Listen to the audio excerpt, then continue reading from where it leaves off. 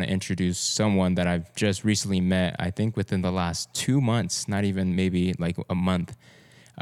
We got linked up with him, checked out his stuff, went on his podcast. Now he's on this podcast with us, Albert Fig, host of the Hypocritical AF podcast. Welcome, brother. Thank you, man. Thank you. How you been? I've been good, man. Trying to stay cool in this warm weather. Just a quick summary of who you are and what you do. Could you give just maybe 3 to 4 sentences, who you are and what you dedicate your time to? Sure. My name is Albert Figueroa. I go by Albert Fig. Currently a proud father. I like to say that first because I am. But I just podcaster, creator, just trying to make it through this crazy life. I want to talk to you not just about the podcast, but I guess before we even get to that, tell us a little bit about your upbringing. Were you always into, trying different things, being creative, seeing what you can make and things like that? Yeah, I think ever since a child, I wouldn't say exactly weird, you know what I mean? But I've always kind of looked at life and then, or at least my background, because I don't come from like the nicest of times, you know what I mean? I don't come from like the wealthiest of backgrounds either, Very, very small area, moved around, not a lot, but like in very, very small communities and from an area originally where it's, not necessarily known around the world and doesn't get a lot of fame for a lot of stuff. So growing up in like those kind of areas, it kind of toughens you up a bit, you know what I mean? And then not exactly having, the best, I guess you would say, family structure for a lot of times, it doesn't exactly help you out either. But just seeing like all the stuff around me and seeing, my surroundings and my former peers and, friends and all, and seeing the paths that they traveled. And I just knew that there's got to be more to life than just what I'm accustomed to. You know what I'm saying? If that makes sense. I just knew that there was more. I feel like life has more to offer. And I felt like there was a bubble. I was going to be self-contained if I stayed stagnant, if I stayed where I was living. So I made it a thing to get out of the area that I was at, get out of my comfort zone, experiment with new places, try new things, and kind of just spread my wings, essentially. But it was also just being like, always knowing in the back of your mind or back of your head that you can't put a finger on it. You don't know just exactly what it is, but you're meant to do something other than what's accustomed to or what I'm used to. You know what I mean? Still don't know exactly, what that is. I'm on this podcast journey and I think I'm finding my way. So, yeah.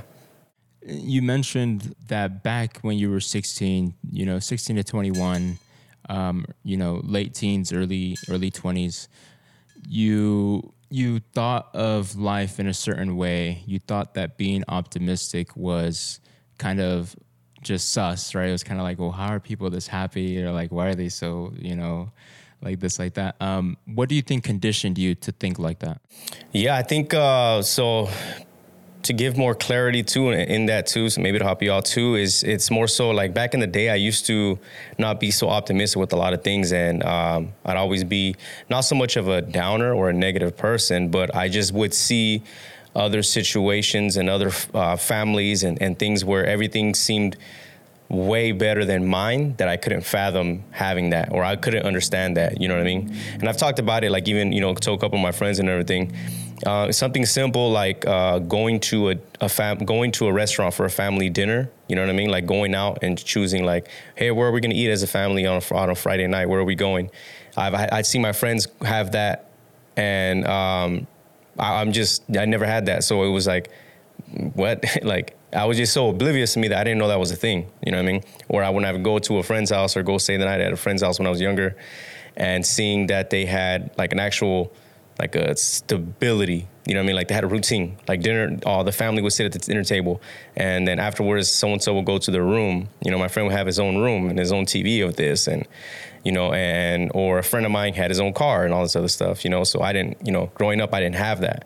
So it was more so like, what are they to be happy for, And I kind of talked about it on a previous episode of my own podcast. I said, I would look at other people's parents and not be envious of them, you know, but I would be envious of them because their parents would be like, they would get them everything, or they'd be able to provide them with lunch money or do the things, you know, buy them these things. And I'd be like, man, your parents got, you know, like, oh, you got that? Like, man, you bougie, you know what I mean? You must be rich. You got all this stuff, you know, growing up.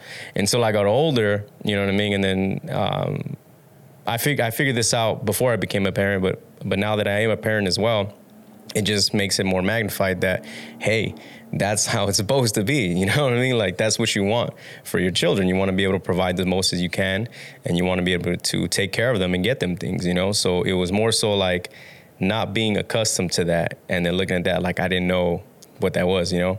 And to go a little more, it's being the negative, not, like I said, not necessarily negative Nancy, but it was always just like, nah, that's not real, or I can't see myself doing that. I can't go to these places, or like traveling. Well, I can't do that, you know? How am I going to do that? I've never done that, you know? So it was that old school way of thinking that once I did get out of that comfort zone, and when I did start to be independent, and when I was living on my own and had my own spot ever since I was 18 years old, and, you know, making my way through, I guess it was just growing up, is when I was just like, oh, you know, there's more to life, and hey, there's more. The people are like, you can be optimistic instead of pessimistic, and you can be, you know, you can say hello to a stranger without having to worry about like if they're dogging you or something like that. You know what I mean? Stuff like that. How did that, I guess, affect you when you were growing up? Were you encouraged to do new things, to try new things? I guess describe to us a little bit more about your environment growing up. Yeah, I mean, it was, you know, like I said, it was a very, very small area.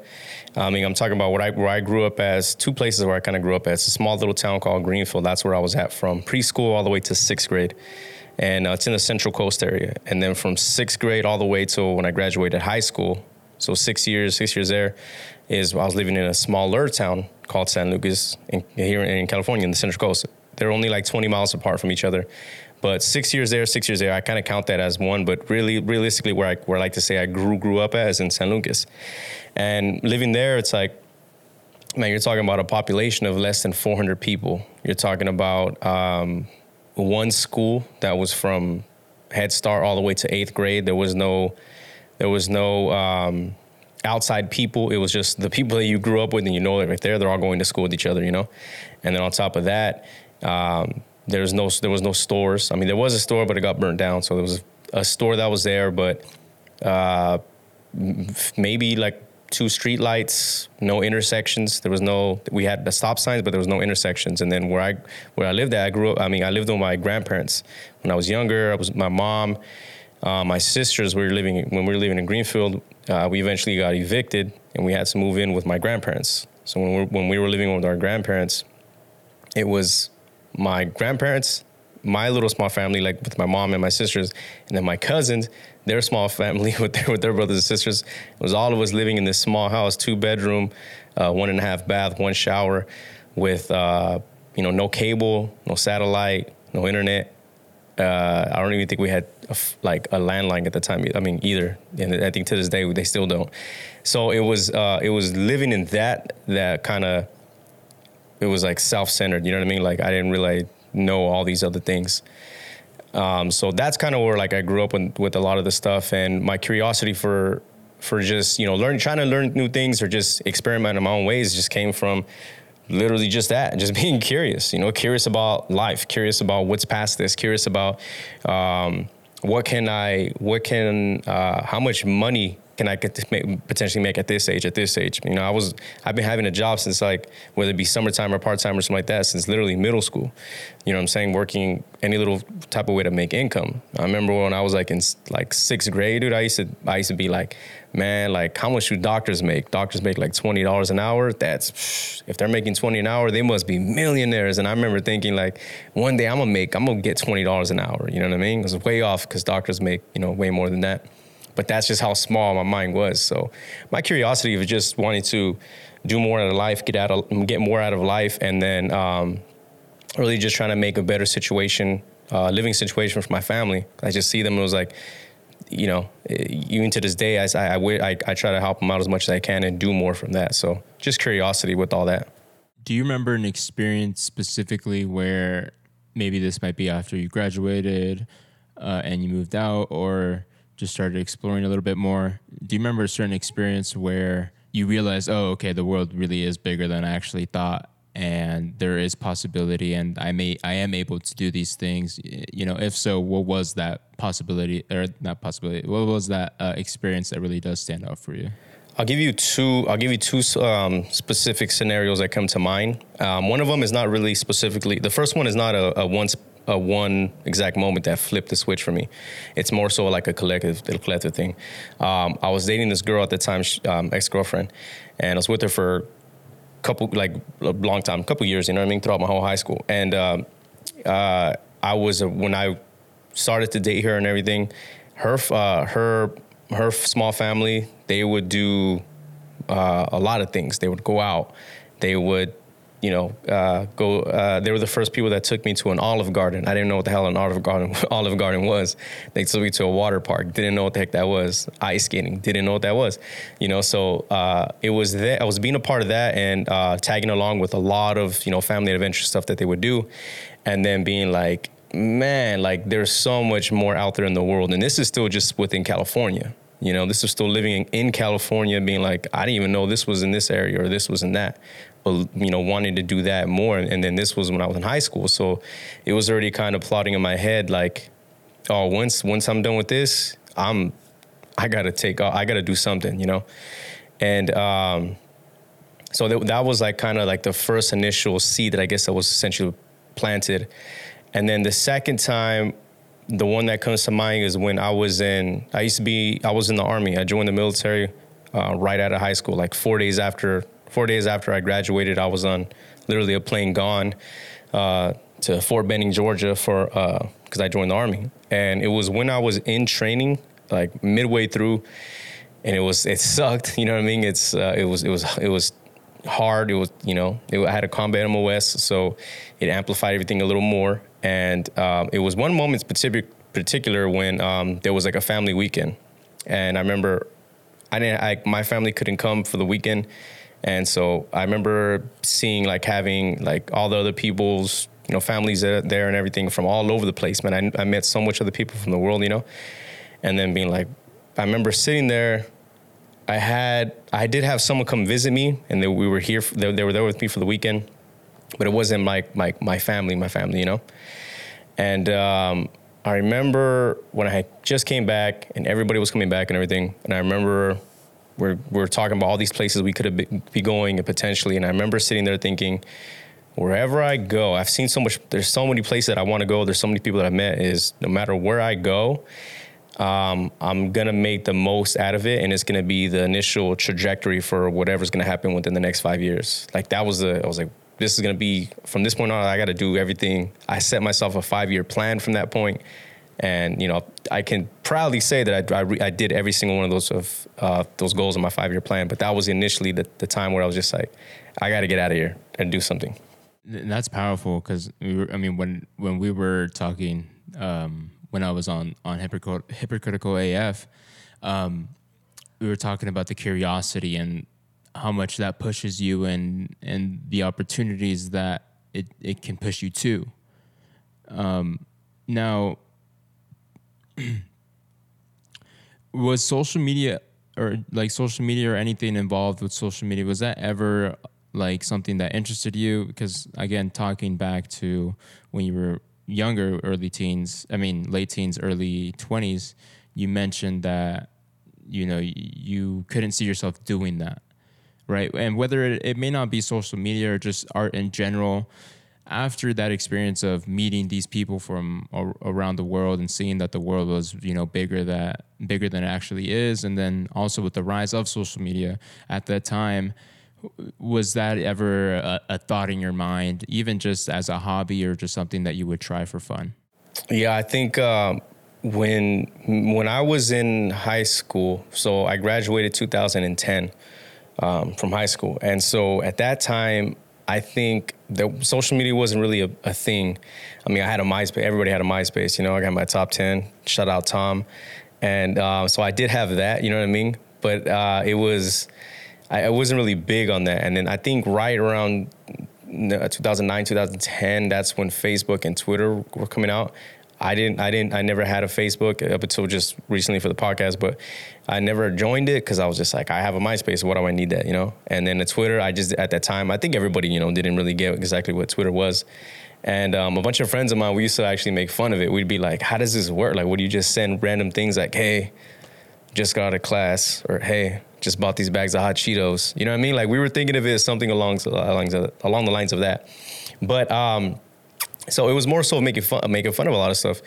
But I think I always had my MySpace profile on private, and I think it was because but when I look back on it, it was two different things for sure, and two different things mainly. I think the first thing was my high school where I went to, it wasn't just it was 10 miles away from where I lived at. So we used to have to take a bus to go to high school, you know? And at that high school, it was centered around, in King City, which was that current city where the high school was at.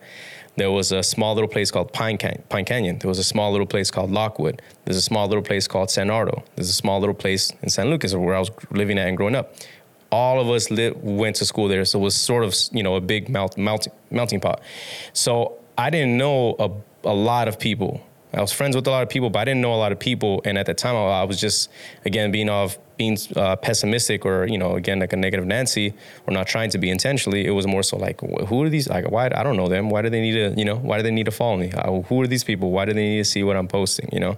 Because that's how it used to be back in the day.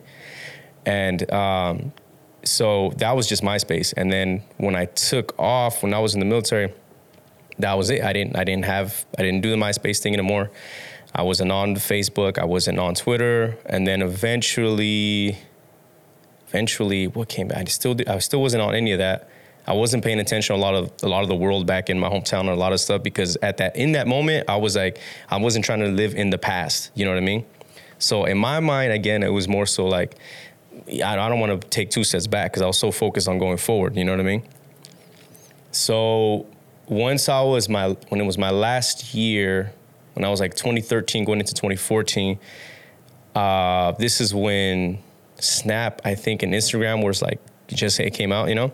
So, and you know, there was a Vine and shit like that, but I still didn't make one of those. But I did make an Instagram, and still learning everything. And then, so it was, being in the Army too, it was just like my high school, like in that you're in a melting pot with a bunch of different people, just, you know, times 10. You're with like thousands of people, you know? So it was kind of like that too. When I had my Instagram, it was more so like, I don't want them to see this shit. You know what I mean? Cause I'm doing shit outside of the Army. Like me and the guys that I was with, we're getting in trouble, you know, we're drinking, we're doing all this shit, you know? So I don't want to get caught up in anything, you know? So, it was always been not private, literally up until like a year ago. So I stayed, I was reluctant with going on public, and I just, you know, it was, I don't know who was seeing what. It was the old school mentality of stuff, you know? And then that's when I say I molded out of that, and you kind of have to embrace these type of things, especially if you're trying to become a creative, an influencer, well, not necessarily influencer, but influence in some type of way, marketability, you know, anything like that. So it was molding out of that. And I can agree. I think growing up for me as well, just growing up with social media, right? Not, you know, growing up and then social media came out of nowhere, right? I grew up with social media, and I would see friends have, you know, Facebook in middle school. That was like the thing. And then I think Instagram came out when I was in middle school. Oh shit. So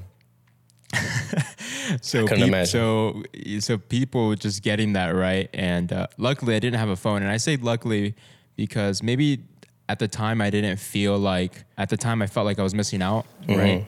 But looking back now, it allowed me to really just separate myself from, I guess, the politics and just a whole new level of politics that were kind of building up because of social media, right? Right. And yeah, I mean, same thing, same mentality. You know, coming my parents are Hispanic as well. So the same thing, like you don't know who's on social media, like who's following you, it's not safe. You hear stories about things happening, and yeah, I mean, it wasn't until after I graduated and I started taking photos that I was like, okay, this isn't really for me. It's now for a business, and how you said, being able to market what you do and who you do it for. In high school, it was just about, okay, just let me flex, let me get some likes. Let me, DM this girl or something like that. Yep. Things like that. That was the whole mentality. And then after, I was like, okay, no. This is for something else. Like, you could really use this for a tool, a business, or for business, right? So, I want to take a step back a little bit.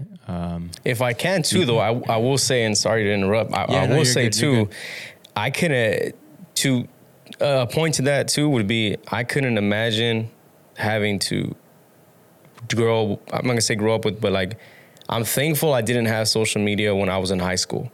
I'm thankful I didn't have not social media, because again, there was MySpace, but I'm thankful there wasn't a Snap or an Instagram when I was in high school.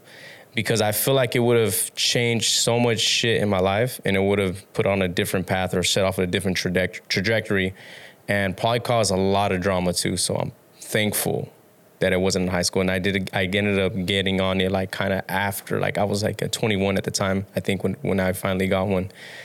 And so just to say that I was a little more mature, you know what I'm saying? By the time it was came out. No, 100%. Yeah. And the same thing, because like I said, it just builds this whole high school politics thing, and it's funny because you just saying that, right? It allowed me to reflect a little bit more on my experience with it in high school, and we would literally just spend so much time like, yo, what should I caption this? Or like, yo, things like that, like coming up with captions and like taking pictures, and like it's cool, it's fun, but you don't have those authentic moments. And when I look back at the high school, I really do appreciate even more now those authentic relationships, those authentic experiences that I had with classmates and peers at the time.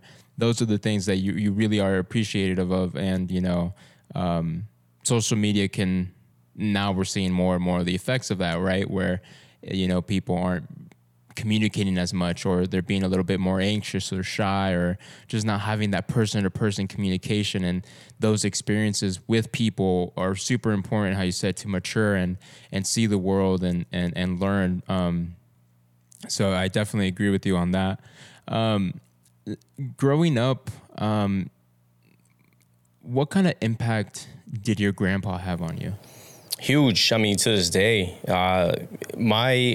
I'm pretty vocal. I'm pretty open with saying like how, the love that I have for my grandfather, and it's literally there's not a lot of people that I put like on such a high pedestal that I look up to. You know what I mean? When people say like, hey, who's your hero? You know what I'm saying? Like when they ask you those type of questions, or who's the person you look up to the most? And there's some cliche answers, like there's there's literally give you like a superhero of someone to be like, my dad or something like that. It's literally for my grandpa for me. I get so much stuff from him, so much knowledge, so much inspiration. A lot of the stuff I do, I try to mirror, or emulate to what he's done in his life. And, not everybody's perfect, you know what I mean? But I take apart a lot of the good things. So growing up, I would say it's a tumultuous, what's the word I'm looking for? Like in a kind of spotty relationship with my own dad, with my father. Like he just was in and out, a lot of the time when I was young. And we haven't lived with each other. I mean, I'm an adult now, so he doesn't live with me. But he moved out when I was officially moved out when I was like in high school. But like in middle school, from 6 to 8, kind of was there, kind of wasn't. And then elementary, it was like 3-4 years not there, and then here, and then we would go visit sometimes, So just that not having that still like that stable, like, as a dad, like, traditionally in there. So it was tough to look at that to kind of get reference for a lot of stuff, you know what I mean? And that, I'm not trying to paint a negative, picture on him or a dark cloud over him. They went through my parents went through their own things, and he had to go through things with his own life, and had to do whatever he had to do.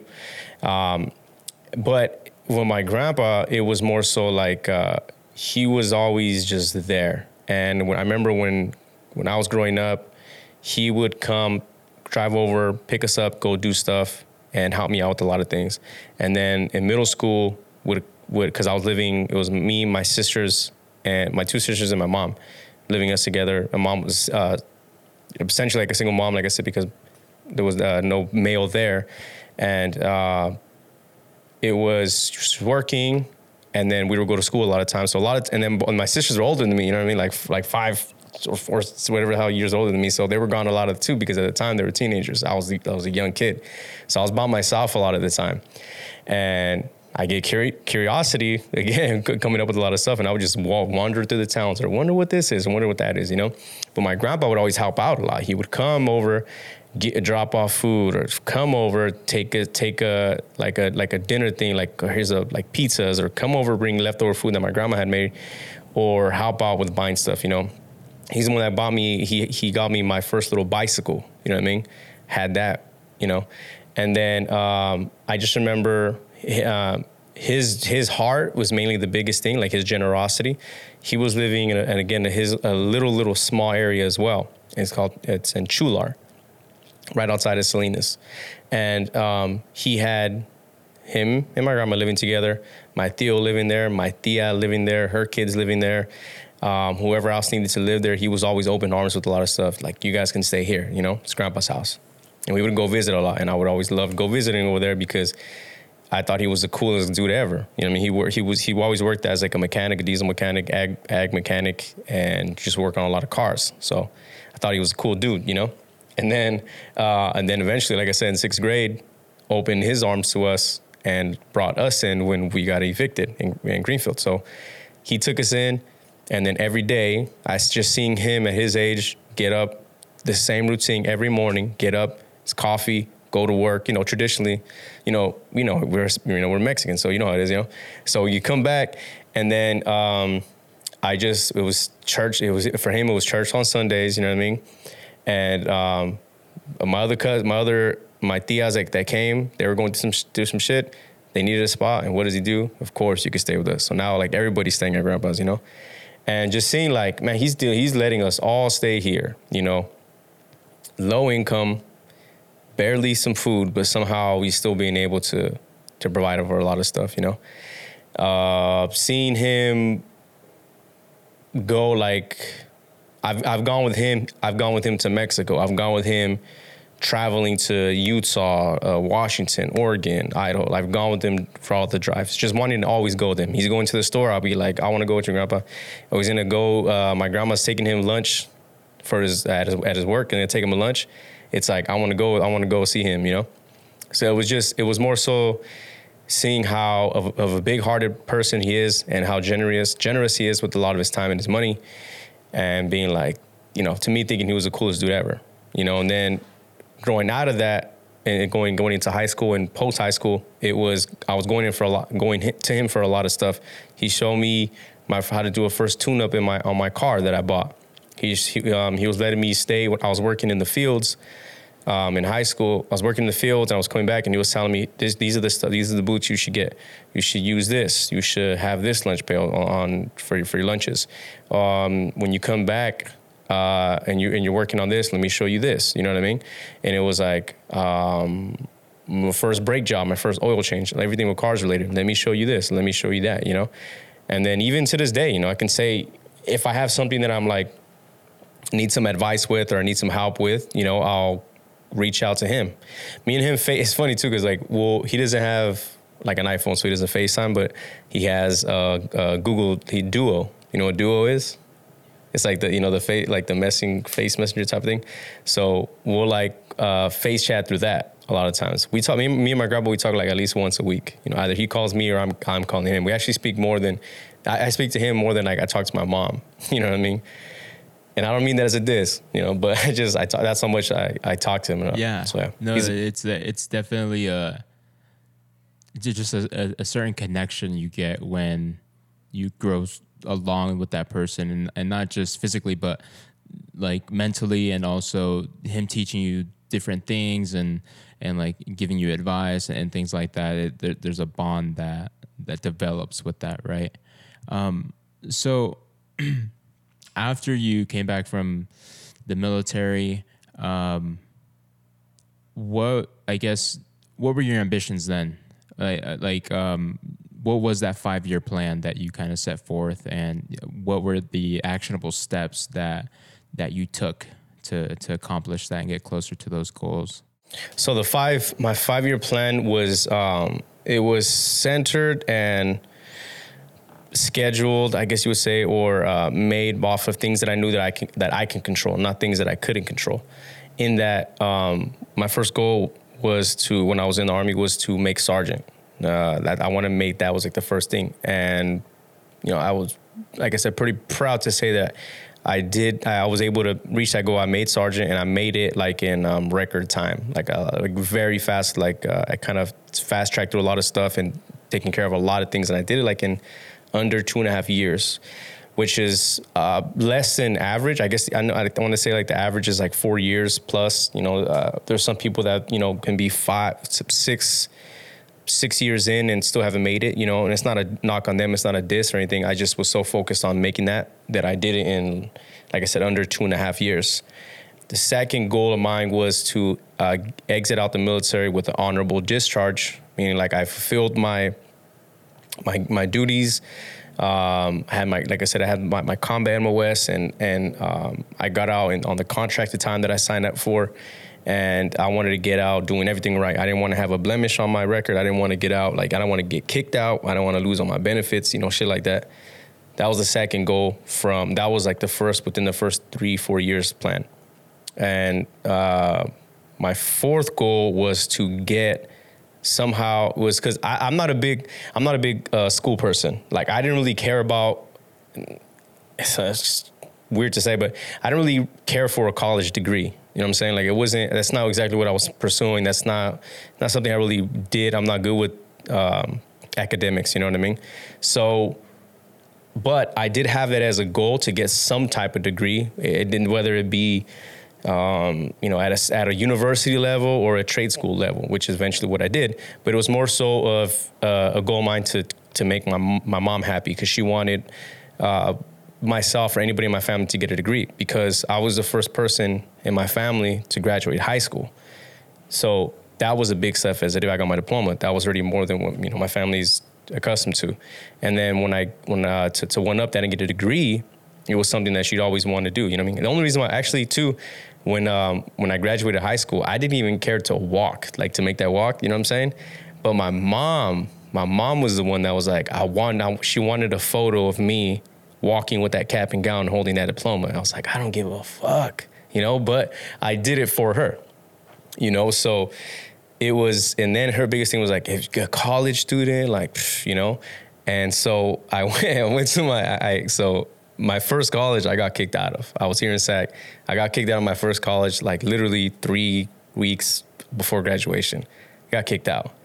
And, so I put that off for a little bit, and then I signed up for school again, and I finally passed. Well, it was like a year and 7 months or something like that. I got it done, and I was able to get my associate's degree in applied science, associates of applied science in computer networking. So I did that one. And my last goal was I wanted to buy a house or become a homeowner no later than 25, and I was like pushing it. I was already 25, and I was like a couple months away from turning 26, but I did it. I bought my house at 25. Damn, bro. So, and this is something that is a little bit more general, but I would want to hear from your experience, because this is something that, I was never really into goal setting. I never really understood it. I was just focusing, again, on things that I could start and things that I could do right now. What's your mentality when you are in the middle of that journey, when it's not as exciting as, when the first time you wrote goals down? how do you experience that when you're in the middle of the mud and that excitement from writing the goals down kind of fades away a little bit?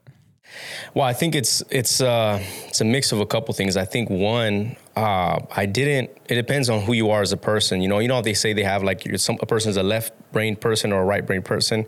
Some people are more of a visual person, and some people are more of a learn from mistakes, learn from other person's mistake. There's like one of the guys I look up to too. A lot of people might know him. His name is Charlemagne the God. See the God, Leonard McKelvey, right?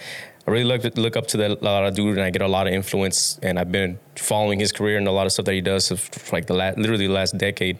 But he has a quote that he was saying that I heard on his podcast that I'm sure he got from somewhere else. But the quote was, smart people learn from their mistakes and wise people learn from the mistake of others. You know what I mean?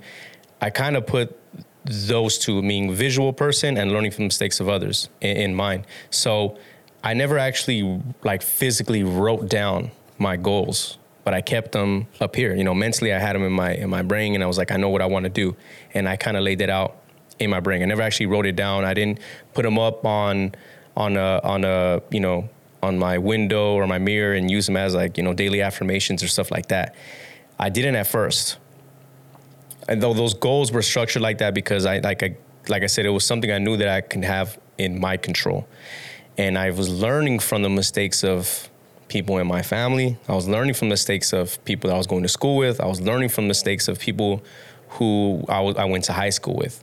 And once I was doing all that, I started to learn more, and then you actually learn from the mistakes of people who I was in the Army with as well.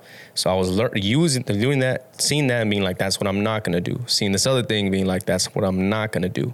And when I started putting the correlation of them two together, that's when I was like, okay, maybe I do need to at least jot this down in a little, somewhat of a journal. You know, not that I say it's a diary, not to say that I'm writing shit down every single day, but I would jot things down here and would jot things down there.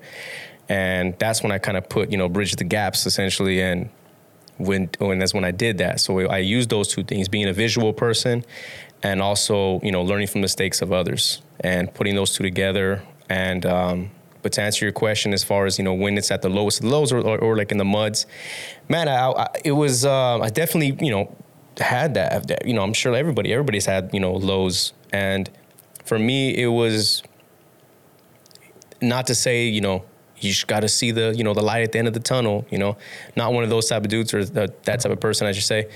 But it was more so of being reminded of all the other mistakes still going on as I sat there at that day, being like, these same mistakes are still happening on the things that I've already wrote down from other people. So that was my daily, I should say, like a reminder for a lot of stuff. It was like, these mistakes are still happening, dude, like at this level or at this age or even mistakes that I'm even hearing from other people that are not even in my inner circle.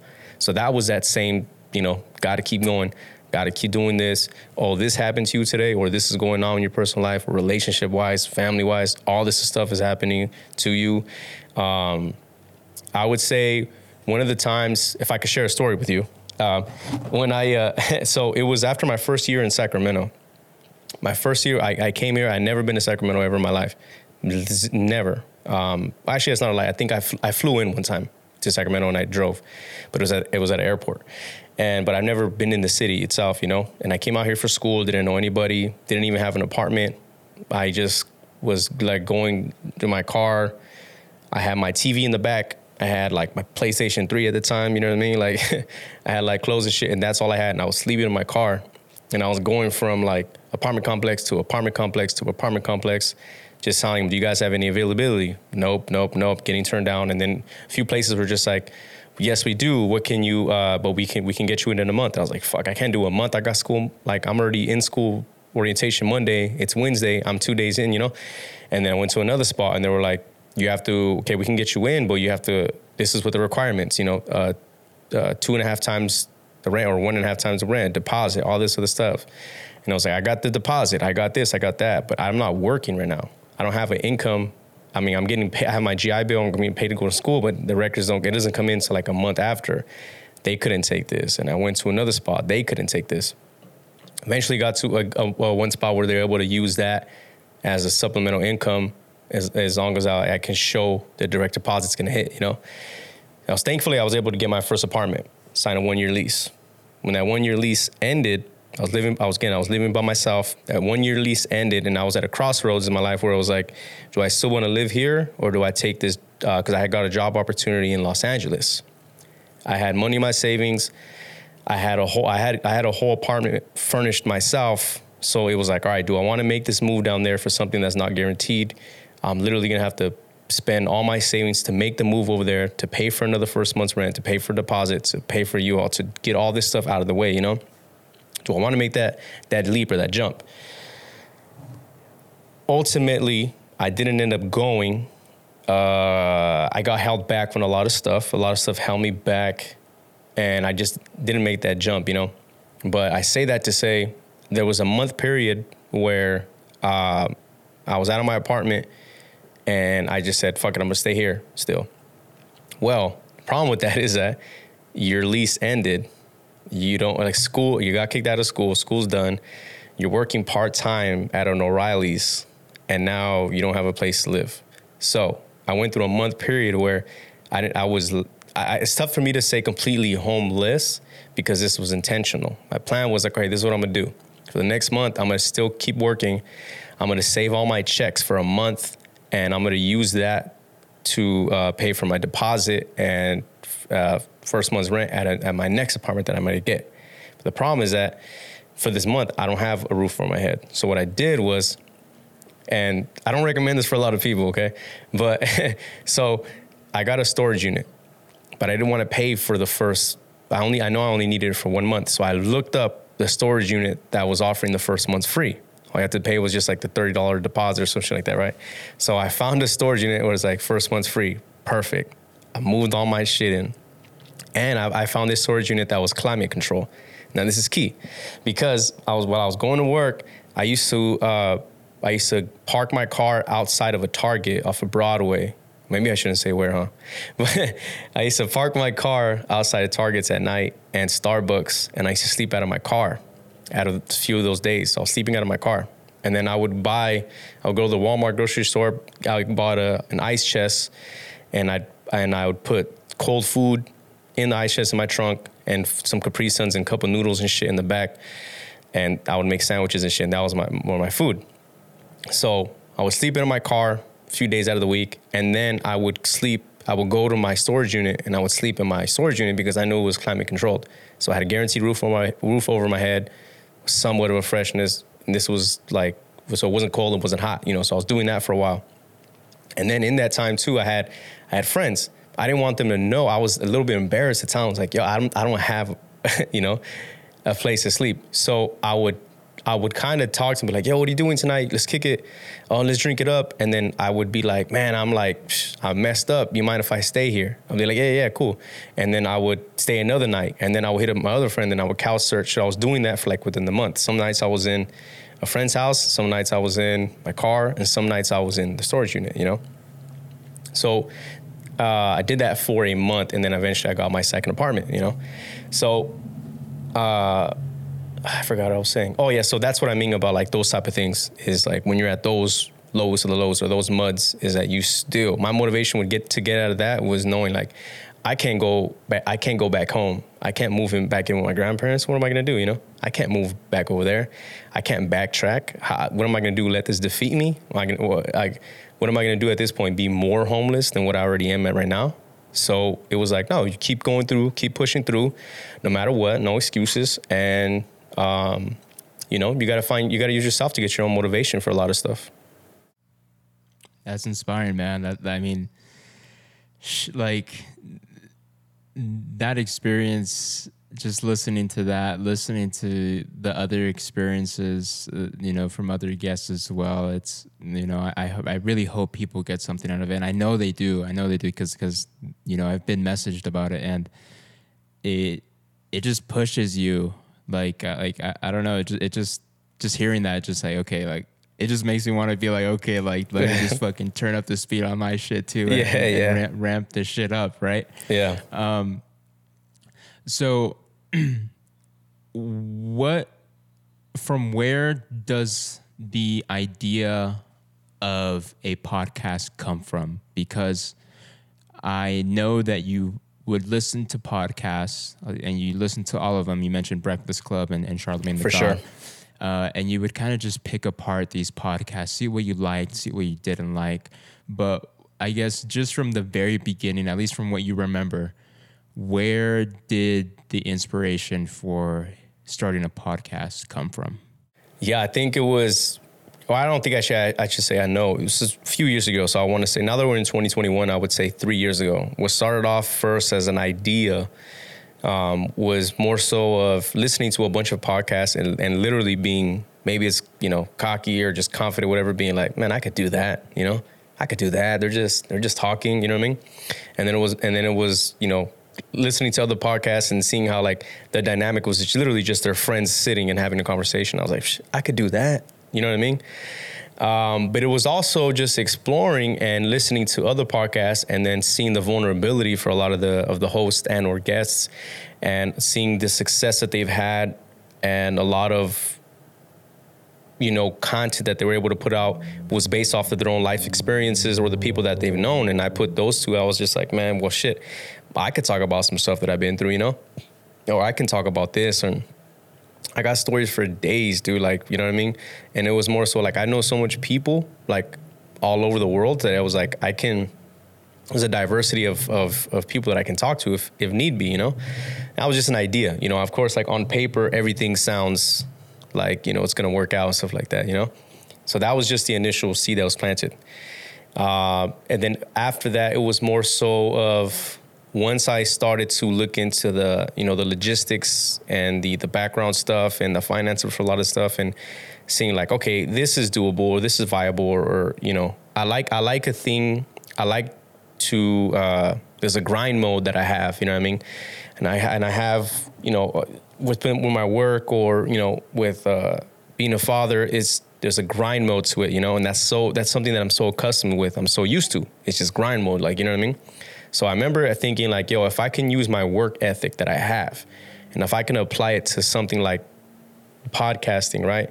But knowing that it's so fucking, you're so vulnerable and going against not against everything, but like, it's so opposite of what you normally are, It was a challenge, and it was just like, man, if I could just, if I could put my work ethic into that, and if I could break that mold, I'm sure something like, even if like it goes nowhere, I just know I can do something with it, and create a platform for people, So that's when it started becoming reality. And then when I started creating, the name of it, and I started putting everything in the pieces, and I was like, okay, I'm not going to have, not that I'm not going to have, but I don't have like a podcast guide. I don't have a podcast expert. I don't have a producer. I don't have a videographer. I don't have all these things. But what do I do have? I have my work ethic and I have my curiosity. So that's when I was just like, dude, if I could put these, I'm sure I can be successful at this, So I told myself, and I told my girl too, I go, give me a year with this, give me a year with this. Let me see what I can do with this. And if it's something, if it's something that's successful in any metric, or if it's something that I found my path, like that I can say, this is what I want to do and everything, then I'm gonna, after this first year, that's like, I'm set, or it could be a thing where it's like, let me do this for a year. Hey, you know what? This wasn't as successful as I thought it was going to be. I didn't do it as good as I thought it was going to be. I didn't spend enough on all the stuff that I thought it was going to be, but I can go to bed and I can go to bed every night and I can live with knowing that I gave it the attempt and that I tried. My biggest thing that I wanted to say is like, at least I tried. I didn't want to look back 10 years from now and be like, I didn't do that. You know what I mean? That type of thing. And it was also, what delayed it a little bit too was then the pandemic hit, 2020. So then it was just like, all right, this doesn't seem realistic. And then my son was born. My son was born in 2020. So then it was like, all right, that's definitely not going to happen now because all the time's going to have to be, on that too.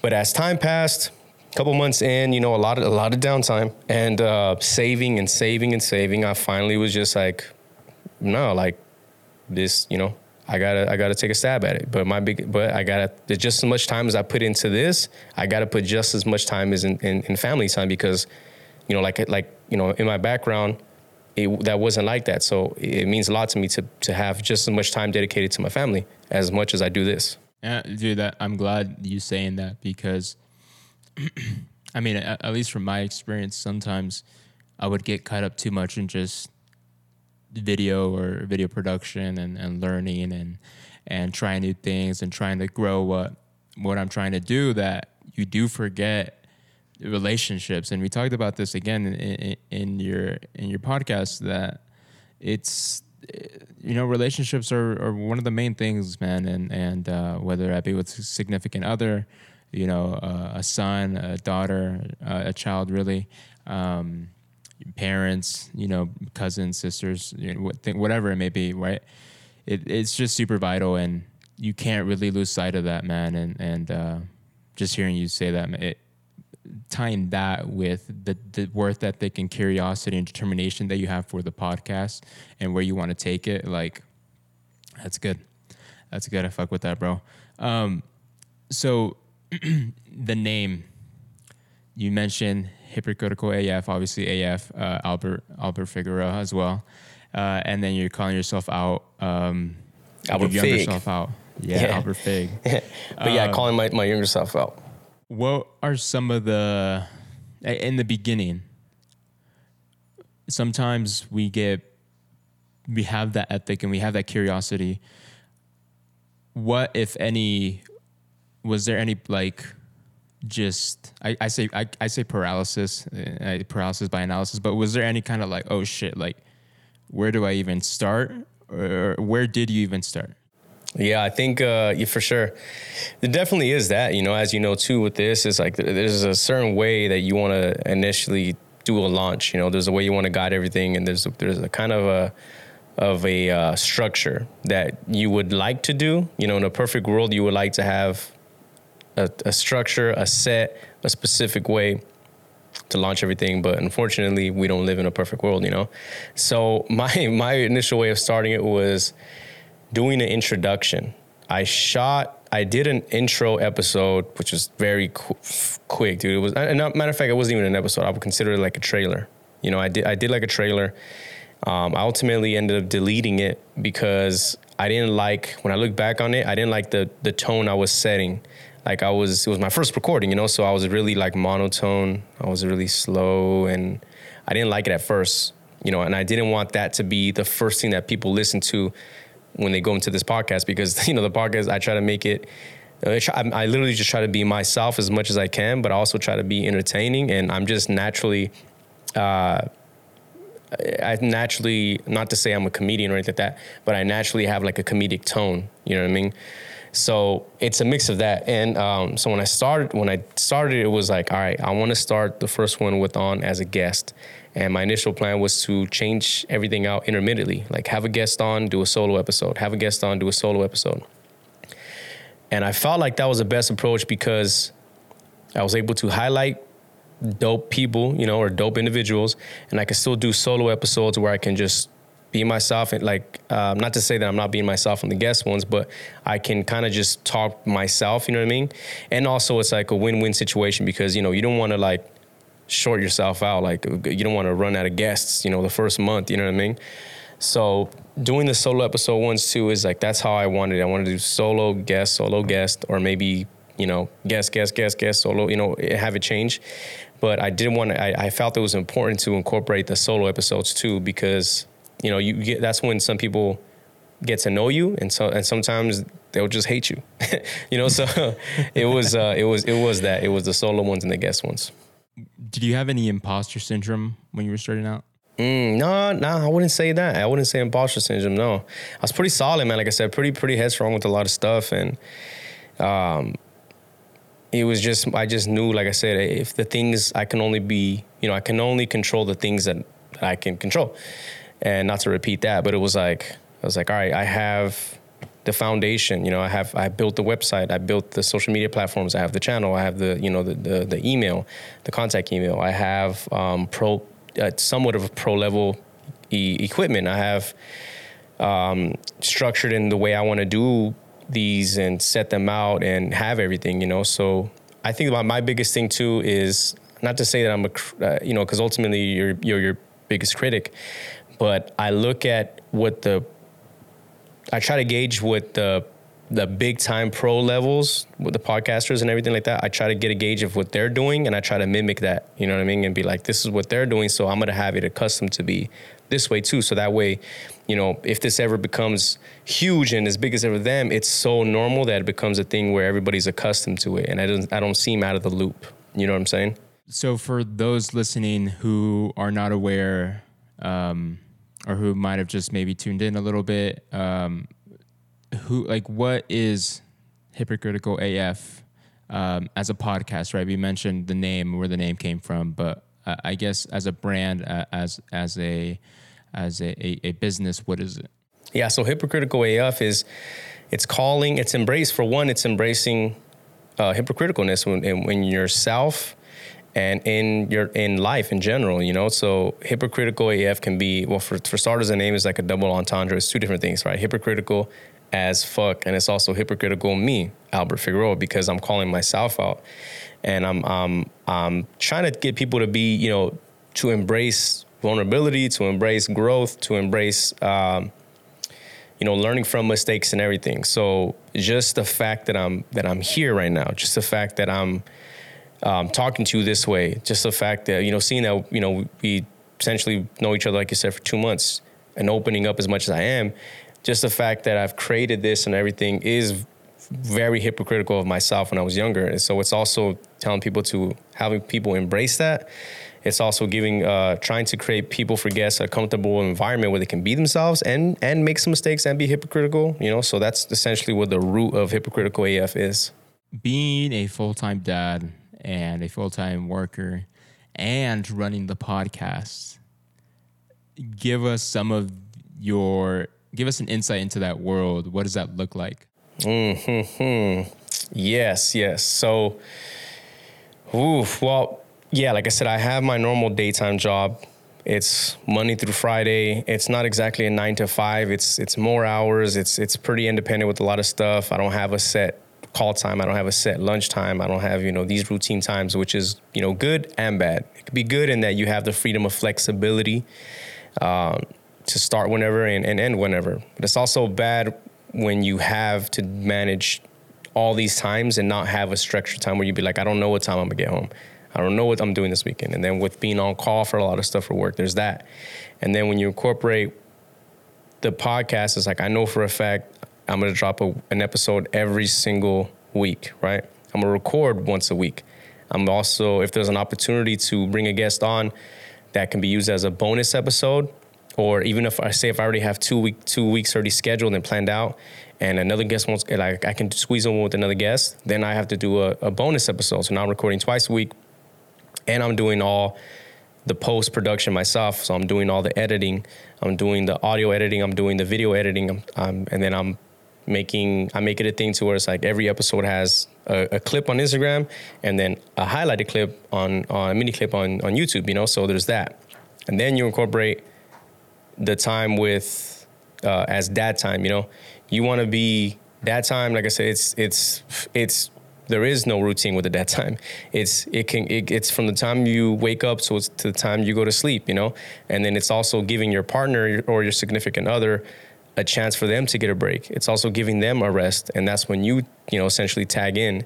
But you also can't complain for a lot of stuff because that's when you're getting your bonding time as a dad, And if there's any parents out there, and if there's dads listening, they'll know that first 6 months or so, you're more so of a body for the mom. The baby is just stuck on the mom. You're just there kind of to provide and to help, After that 6 months, then you start to become noticeable, and the baby's starting to remember you, know you are, you know what I mean? So it's like every single day, no matter what's going on, you can have a shitty day, not to say shitty episode, but it's like you didn't feel good with the episode. There's traffic, you're fucking tired when out there. No matter what's going on, all that goes out the window when it's time to be there with your baby, because you have to be present, And it's a good feeling when you walk in and baby sees you and they're excited, they're smiling, and they just want to give you a hug, So it's trying to balance all that in one. So work, editing, producing, managing, and then having the dad time, and then trying to fit all that within a 24-hour, span. And then it's also you got to take care of yourself too. You got to take care of your own mentals. You know what I mean? You have to make sure you're okay up here, because if you're not okay up here mentally, taking care of the little things you got to take care of or communicating, then it messes up your foundation. You know what I mean? It's like you'll be surprised at how much your mood can affect all the others around you. You know what I mean? Man, it's we were talking about this too. You were telling me about your day sometimes where you would record, edit, promo, like all of that within, like, not even, I wouldn't say 24 hours, I'd say less than 24 hours, right? After you come from work, after you'd help, your wife with the kid and spend time with your son and everything like that. And sometimes you would even wake up and it's like this, like sunrise, and it's like, fuck, like crazy. And the sleep schedule might be all over the place. What advice would you give someone who is trying to start their own podcast? Talk to me. I would say, for a person that's trying to, I would give the same advice that I got from, again, Charlemagne, the same advice that I took, which is, be yourself. Be yourself unapologetically. Be yourself to the fullest, and don't worry about trying to compare yours to others. That was the biggest thing. I can take that, and that's really the only advice that I can give, be seen as like, I'm not, the podcast itself is not as big as others, so I'm going to take the advice of the more successful people that I know, in podcasting too. And there is that, I see a lot of that in other podcasts that I listen to. You can tell when a person is doing the most, you can tell when a person is doing a little bit, trying a little bit too hard for this.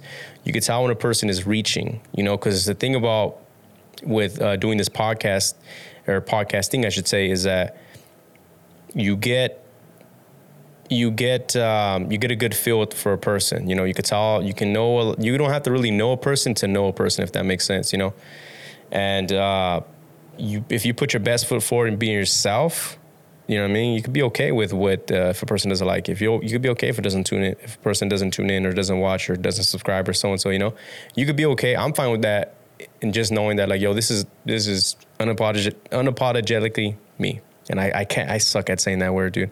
I mess up with a lot of words, so I feel it. I feel it, dude. When I always take out my Invisalign before I hop on these. I wish I had Invisalign. If I would have hop on this with my Invisalign, like, same shit, like, you just all over the place with words and shit. Speaking about Charlemagne the God, and I love what you said about being unapologetically you, and the people that fuck with you are gonna fuck with you, and those that don't, it might not be the right fit, for the podcast. They might be interested in something else, right? Talk to me about that moment, how it felt when you were able to shout out your podcast on the Breakfast Club. Yeah, man, I was. It took a while, so I'll give you like a background for a little bit, dude. I was getting up, because there's a time difference. There's like a 3-hour time difference between here and New York, East Coast, West Coast. So I was getting up, dude, on top of, and like I said, I'm in the thick of it as a dad for a lot of shit. So I'm up. I get up in the mornings when my son wants a bottle. When he gets up, when I have to change him, and we might switch off, or there might be, a night where I was like, I'm just so fucking exhausted that I don't get up because I'm tired. Or I'll ask, like, hey, I'm fucking exhausted. Can you do this one? But I try to get up as much as I can as I do, So for like a 2 3 weeks time frame, I was just like, I'm gonna try to call in. And I was calling, and I have 2 phones, and I was like, back to back and days, and then this day and setting alarms, and then like, and my son's gonna get up right now, so I might as well just wait. It's like 2:30. Well, fuck, might as well just wait. And they're just doing this and on the road, and doing this like that, with phones. And I finally was able to I got through like twice prior, but I didn't go through. Like, they're like, hello, and I was like, and I'll talk, and then they're like, all right, hold on, and then it just like 30. I was on the phone for 30 minutes, and then it just hung up, and I go, fuck. Oh, wait, sorry, can I cuss? Okay, and I was just like, fuck, man, like 30 minutes, so it was like, I was like, man, I don't even know why I'm doing this, you know what I mean? So I had an idea of what I wanted to say when I got on, you know, but I got so thrown off guard that moment when they actually went through and they're like, hello. And I was like, hello? Like, you know what I mean? I was like, hello.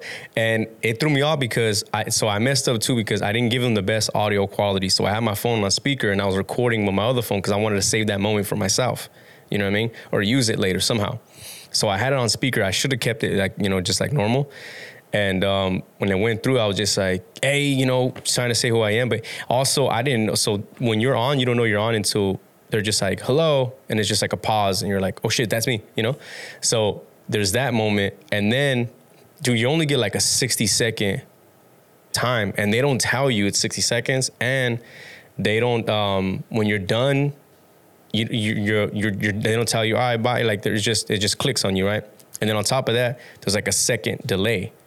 So when you say something, they might get it a second late, you know, or vice versa. So when I finally went through, it was just like, man, like, you know what I mean? I was a bit nervous, you know what I mean? It was just like, I just want to let, you know, like, I'm just trying to, you know, tell y'all, check out my podcast. And I was like, yo, like, I gave them a shout, individually gave them a shout outs. And I was like, I appreciate everything you guys do. I've been listening for 10 years, you know, the past decade. And then finally being like, I do this, and I fucking forgot to tell people where they can actually listen to it. You know what I mean? Like where they can find it. I just said Hypocritical AF, you know? And before I know it, that 60 seconds was gone, bro. Damn, bro. But it wasn't, you know, the biggest, you know, I didn't hit the lottery or anything like that, but it was such a milestone for myself personally, because like I said, it was something that I normally don't do, you know what I mean? So again, been going back to being hypocritical AF, I wouldn't do that type of shit normally, and nor did I think I would ever actually get through. So when I did, it was just kind of like, there you go. Just how you transformed yourself when you were younger into who you are right now. Where do you see yourself transforming the podcast? What's your 5-year plan, quote unquote, you know, for the podcast? Yeah, I put a lot of thought into this. Maybe like internally within myself, maybe I haven't like been real vocal about it, you know, to others or like within my inner circle or anything like that.